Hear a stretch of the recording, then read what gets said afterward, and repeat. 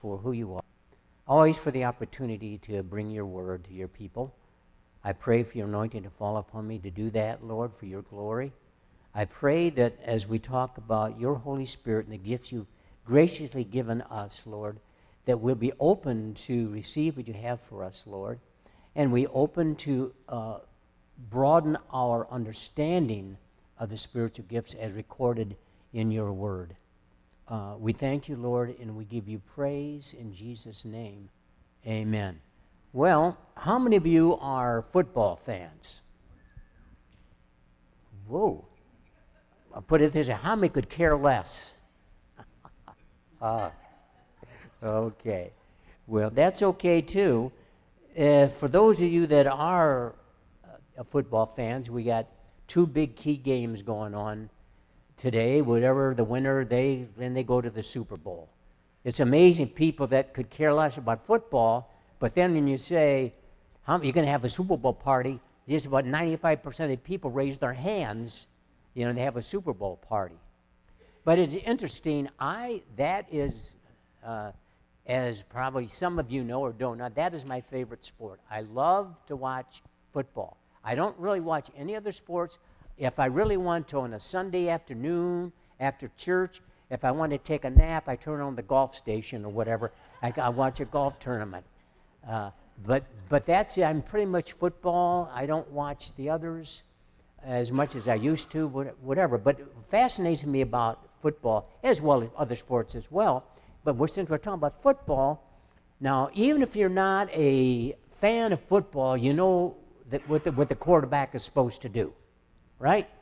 The quarterback he handles the ball on every snap.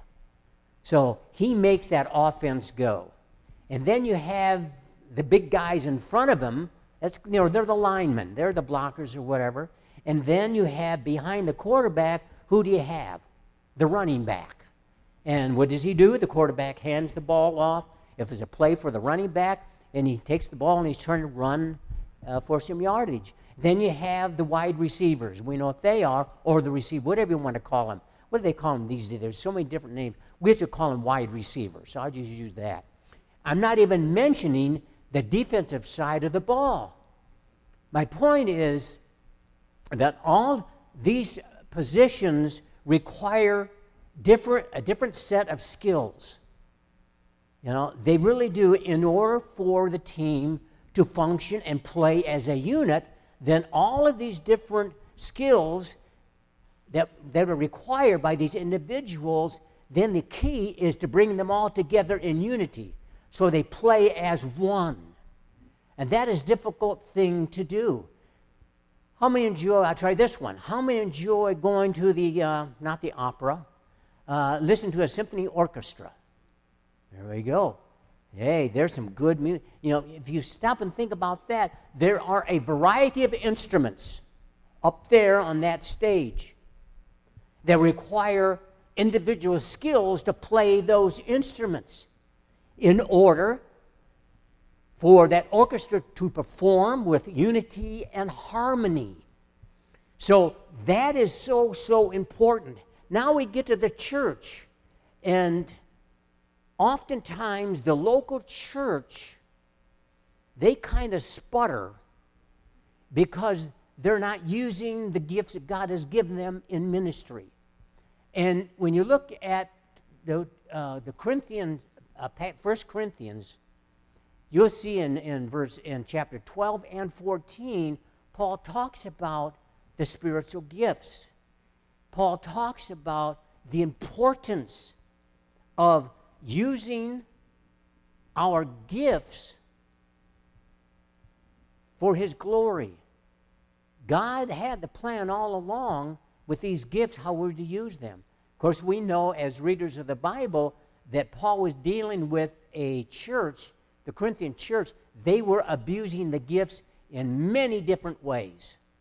And so Paul was trying to help them understand the importance of using their gifts not for their individual glory, but for the edification of the congregation.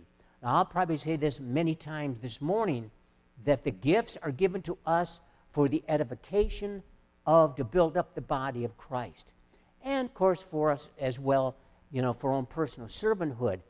But for me, that's always been a measure when I'm discerning how gifts are being used.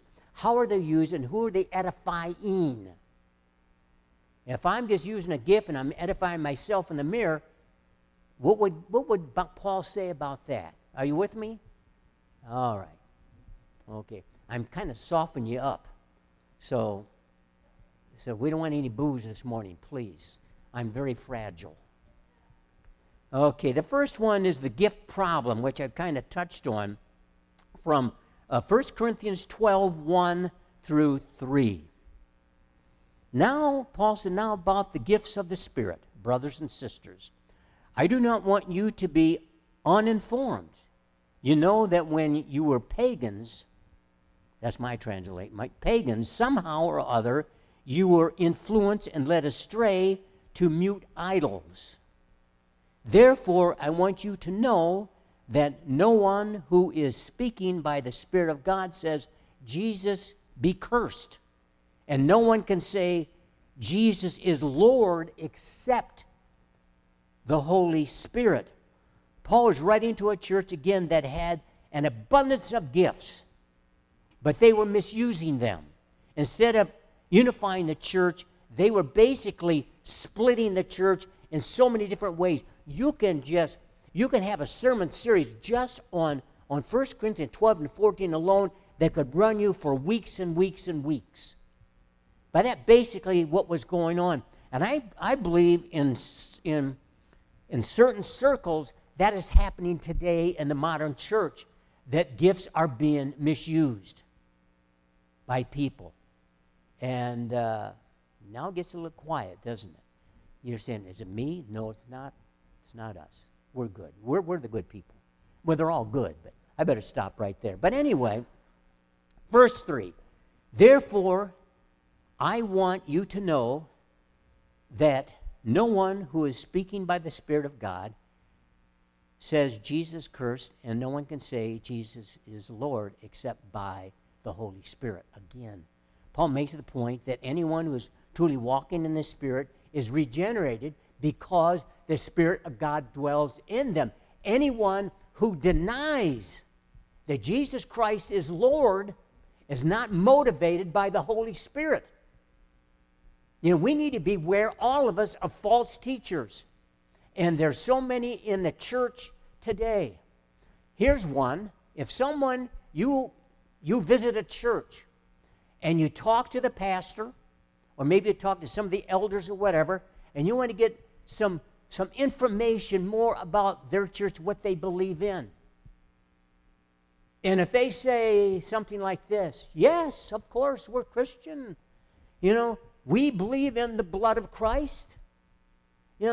We have communion. We do this. We have confirmation classes. We teach the Bible. But there are different ways. That's just us. Now, our neighbors over there, they're not Christian, but they're sincere. They love their God, so that's good for them. And so God takes care of them. Would you call that false teaching? Yes, because they're denying Jesus Christ as Lord. There is only one Lord, Jesus Christ. There's not many gods out there. There's not other ways to get to heaven. There's only one way, through Jesus Christ, according to the Word of God. So therefore, if you are in the Word of God, you're grounded in the Word, that is false teaching.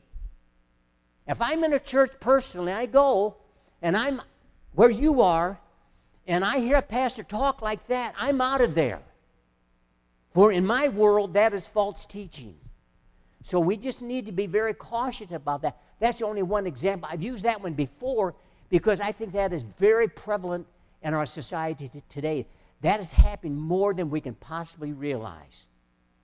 That liberalism, the idea of Jesus died for all.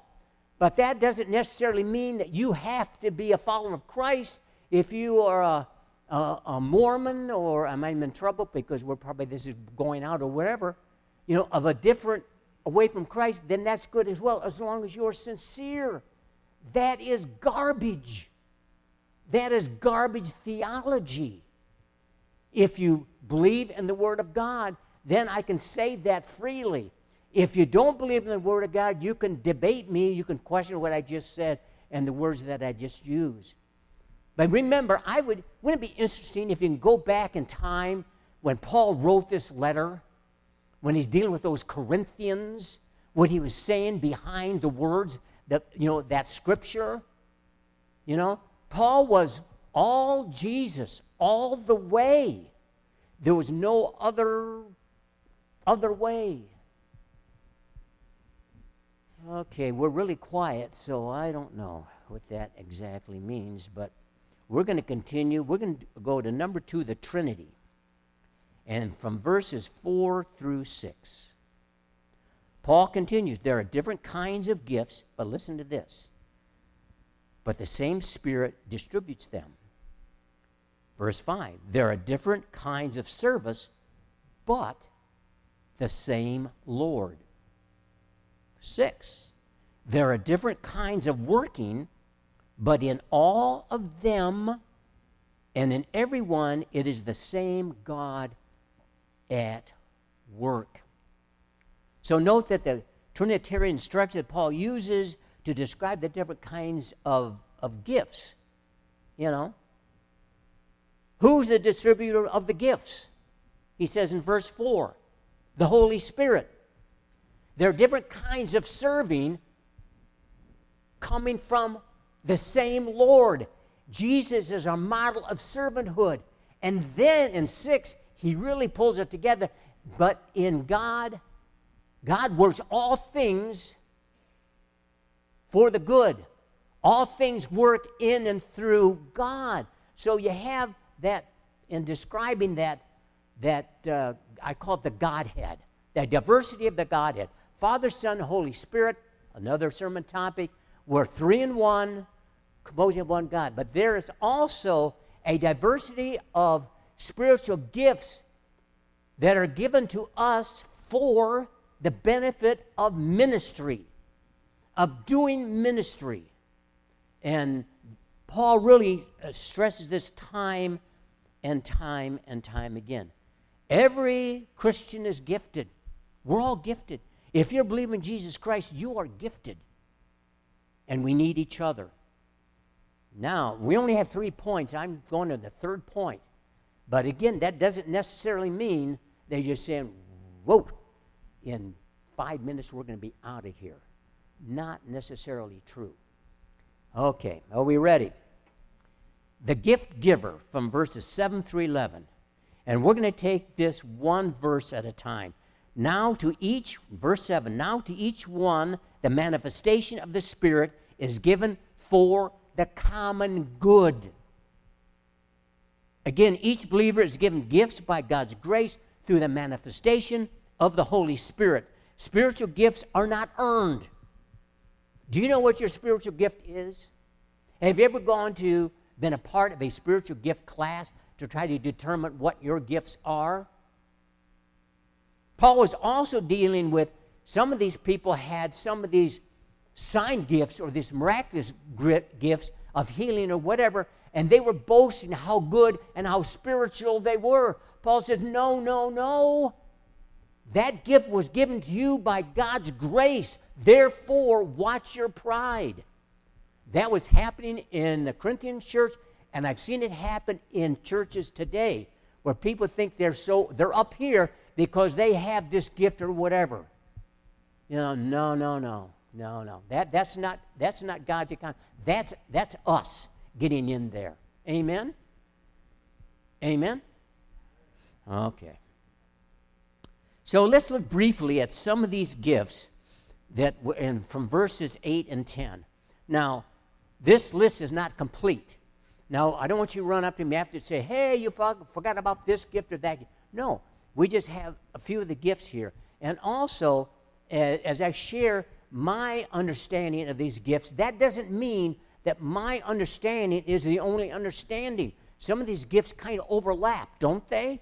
And if you go to a spiritual gifts class, sometimes they talk about the gifts of knowledge or gifts of of wisdom, whatever, and you might get different interpretations of that. But hopefully, we can find a place where we can meet together and have an understanding of what these gifts are. So this is based on my understanding, part of my understanding, not all of it, of these gifts. Are you with me? Okay. Verse 8. To one there is given through the Spirit a message of wisdom, to another a message of knowledge by means of the same Spirit. The message of wisdom, I think, is the most synonymous to God's revelation, His truth. Now, I believe that people that have the gift of wisdom we're talking about here, they're teachers. They're teachers. And my wife has been a Bible study teacher for a good number of years. Is she a perfect teacher? No. Does she know it all? No. But as a woman in prayer, God has given her gifts to understand God's revelation. I believe John has that gift. And I believe that, for sure, that I see Chris Hanlon has that gift to teach. And for those of you that are in his men's breakfast, you'd probably agree with that. All right, that's just an example. And how about the message of knowledge that Paul talks about here? And this is my definition, and you might say, hold it, that's not mine, but this is mine. It's a practical application of God's wisdom to human situations. I'll repeat that again. Perhaps you didn't hear what. Yeah, it's a practical application of God's wisdom in human situations. That was at work last Sunday. We had prayer. My brother John was with me as we're praying for people. As we're praying for people, I'm not getting into, you come up for prayer, praise God for that. But as people share their story, share their concerns, we're asking for God to give us wisdom and knowledge of how to respond, what God wants us to say. So some can call it the discernment. I think this more fits into knowledge. So based on their situation, how can God give them wisdom so they can apply it to their situation? See what I'm saying? And that happened time and time again last Sunday. So how God's Spirit was working in that situation. Verse 9. To another faith by the same Spirit, to another gifts of healing by that same Spirit. The gift of faith is to believe without a doubt that God can turn a vision into reality. The gift of faith sees all the possibilities of what can be. Now you can add to that, of course you can, or you can give your own examples. But I'm going to give this church as an example of a church, a body of believers that had that gift of faith. When the larger church and pastors felt that this church had closed their doors, and this is 6 or 7 years ago, and Mike is confirmed because Mike was right in the center of that, and his team. Dewey was in the center of that as well. They never make it. Close the doors. This is a mess, that's a mess. They'll never make it. And then, Chris Rivera, I kid about this. This sticks in my mind. There was, back in those days, we had and I've shared this before, after church, Chris said to me, I'm just kind of paraphrasing Chris, Pastor, I have some good news. We paid all of our bills, and we have $19 in the bank. And when I came here back then, that's what I heard from other pastors. That church closed the doors. They need to just stop trying to be in a church or merge with someone else, etc. But they're not going to make it But this church had that gift to say, we are going to make it. We're not going to succumb to that. We are going to press on regardless of how impossible it may seem. We're steadfast. And here we are 6 years later. And we have more than $19 in the bank. God has allowed us. Just look at the washrooms, for example. You know, we have the women's have been completed by the wonderful work led by Chris Hanlon and our team, that the women's washroom looks just beautiful. And the men's were, 90% there? So guys, you walk in there, you got to say, whoa, this is really nice. You know, that was not even a dream 6 years ago. With $19 in the bank? Are you kidding me? That's barely enough money to buy the toilet paper. But what God can do, see, with people that have vision, people that regardless of what others say, they're going to hang in there because they're trusting that their God is going to see them through. This church is going to be a larger church one day. One day, if you were a believer here and here, that 6 years ago, you can see that. You can see what God is doing. Sometimes we want everything right now, but that's not how God works. Sometimes we still have to still be in the desert and keep stepping forward, one ask at a time, one walk in faith at a time. And that is also in our individual lives. The gift of faith and knowing is knowing that God has something for you. Knowing that God has a ministry or whatever it is for you. But keep walking with Him. Keep walking with Him. And He will bless you. He will bless you abundantly because He does have that plan. Brother, He's got that plan for you. It's coming. We just have to wait and see what God's going to do. That's the exciting part. When we're in that waiting period, how are we doing in Christ? How's our faith doing? Are we really relying on the Holy Spirit to drive us and give us confidence, give us some encouragement in what we're going through? That's for all of us and what you're going through as well. And then Paul talked about the gift, I call it the gift of discernment. Paul used the word, distinguishing between spirits.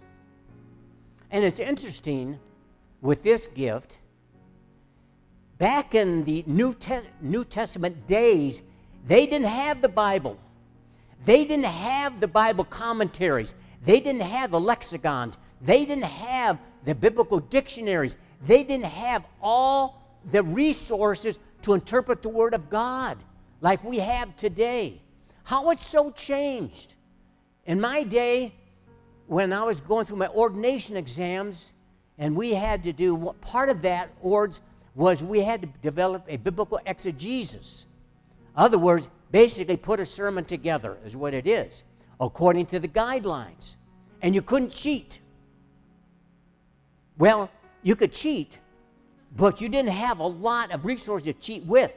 Today, you could take a lay person has not had one ounce of biblical training, and you could just lay and see all these materials you can use to put together a nice little sermon package, and you could do it. They didn't have that in the New Testament. Yeah, they had oral tradition, but they didn't have all of these resources. So what did God do? He gave certain people the ability to offer checks and balances to spiritual thoughts. So what this gift is, it's to distinguish what is valid from what is not. That's pretty much it. What is truth and what is not. Oftentimes people that God's used them for deliverances, whatever, they have a gift of discernment. And for me, I think that's very important. If you're doing the deliverance ministry, if you're doing it by two, I hope and pray one has the gift of discernment. That's very, very important. Now, number 4. No squirming in the chairs. Now, I'm not going to try to panic you or whatever. We're getting into the gift of tongues and the interpretation of tongues. Some believe that tongues refer to an earthly language that someone is speaking, but it's unknown to them. They don't understand it. The more popular belief of tongues, and even from scholars, is the belief that someone is interpreting what that utterance was. You speak in tongues, you interpret what she's saying, the interpretation of it. How are we doing so far? So far, I'm doing cool. He's saying, okay, I can go along with that. That's good. But again, the Corinthians, they were misusing even that gift. And since we're talking about that gift, we're going to be dealing more with speaking in tongues later on, get more in depth with this gift. But to give it a broad stroke, I've seen this gift being abused today in Pentecostal churches. I've seen it, and I'm very cautious what I'm saying, but I have to be honest with you. I've seen it abused. First of all, I'm going to ask you this question, and you can either yes or answer whatever. If God has given you the gift of speaking in tongues, does that make you a stronger, a better Christian than someone that doesn't? That's right. It doesn't.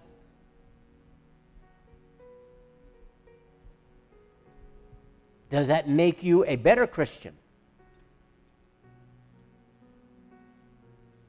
I had someone years ago, when I was just a babe in Christ, said to me, well, if you don't speak in tongues, you're not really a Christian. That's a lousy theology, and it's not right. And that means it's being misused.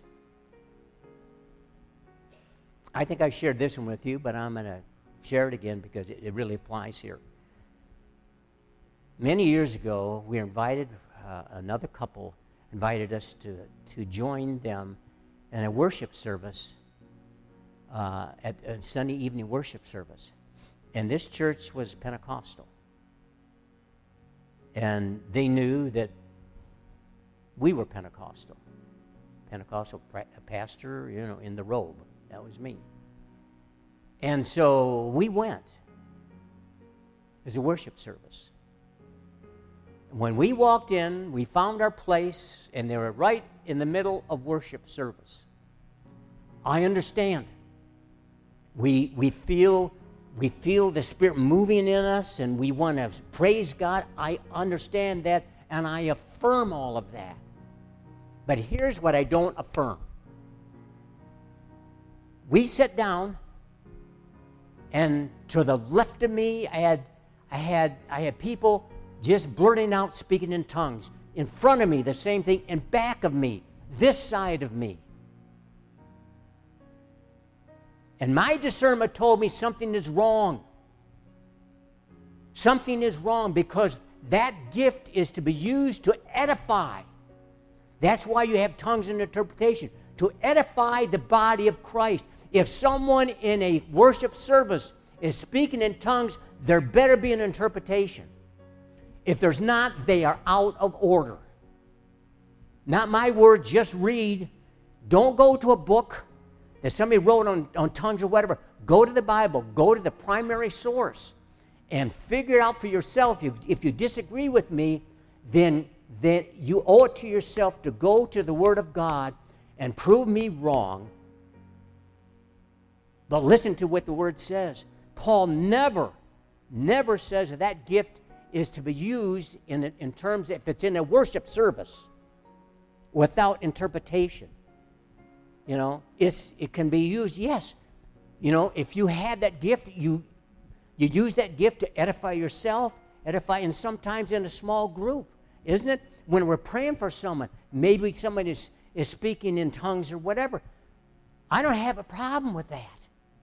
I just have a problem of using that gift in the wrong way, because back in those days when I was there, I thought to myself, if I were just a seeker in the Word, if I were just trying to figure out my faith walk in Christ, if I heard that around me, I would have ran out of there. Because it wasn't edifying me, it wasn't building me up. They were trying to build themselves up individually. Paul would say no. Paul would be the first one to say out of order. Remember, I shared this. How many have heard of Jim Cymbala?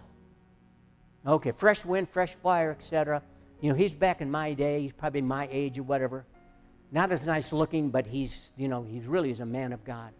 And we went to a conference with Jim, and in Florida. And now this is radical. I would not do this, but he did, okay? But he did it to try to make a point. They were in worship. Then suddenly somebody blurted out in tongues. And then there was silence. And in front of probably 2,000 people, Jim Cymbala pointed at that person and said, "You are out of order." I wouldn't have done that, really call someone out like that. But I understand his point. He's trying to make a point of being in order. The spiritual gifts are wonderful, but they need to be done in order, and understanding that. So, does that make any sense to you? Okay.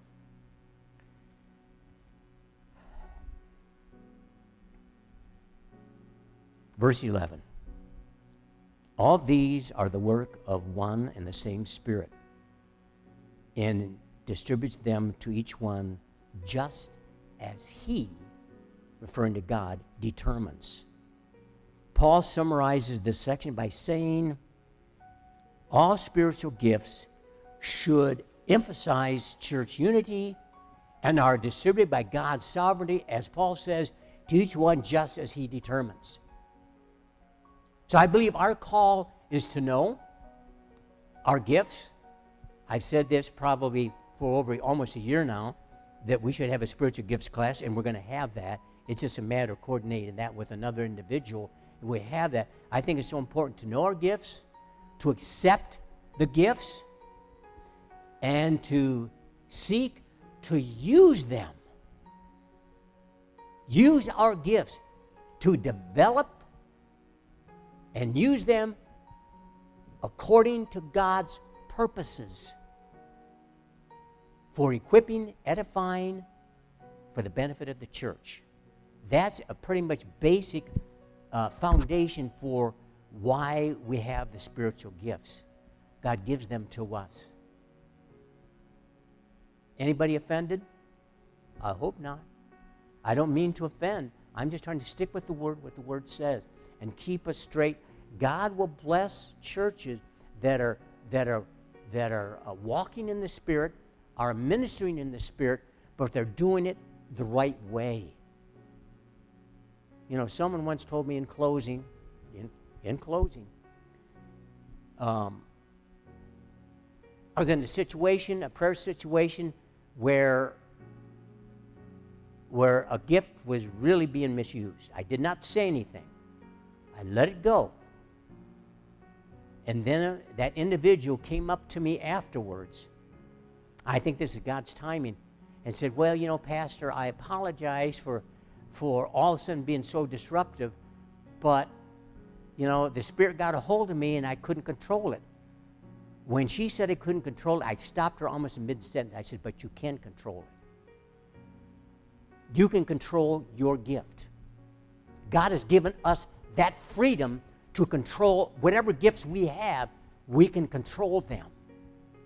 Remember that, my brothers and sisters, as you operate in your gifts. And remember also in closing, that whatever your gift is, find it, You know, if you don't know, find it and use it for His glory to edify a brother and sister in Christ. It's a beautiful thing, you know, when we do that. But it's also good to know that whatever your gifts are, you're not any better than anybody else. They're by God's grace. He's given you that gift. So use it for His glory. Gracious Heavenly Father, we thank you so much. Sometimes silence is golden. I thank you, Lord, that you've given us so many gifts, Lord. You've given us gifts of prophecy, gifts of wisdom, gifts of knowledge. And Father, I just pray that you'll help us to really understand how to use our gifts for your glory.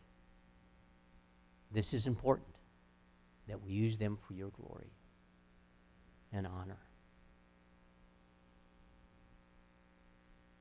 And Father, help us.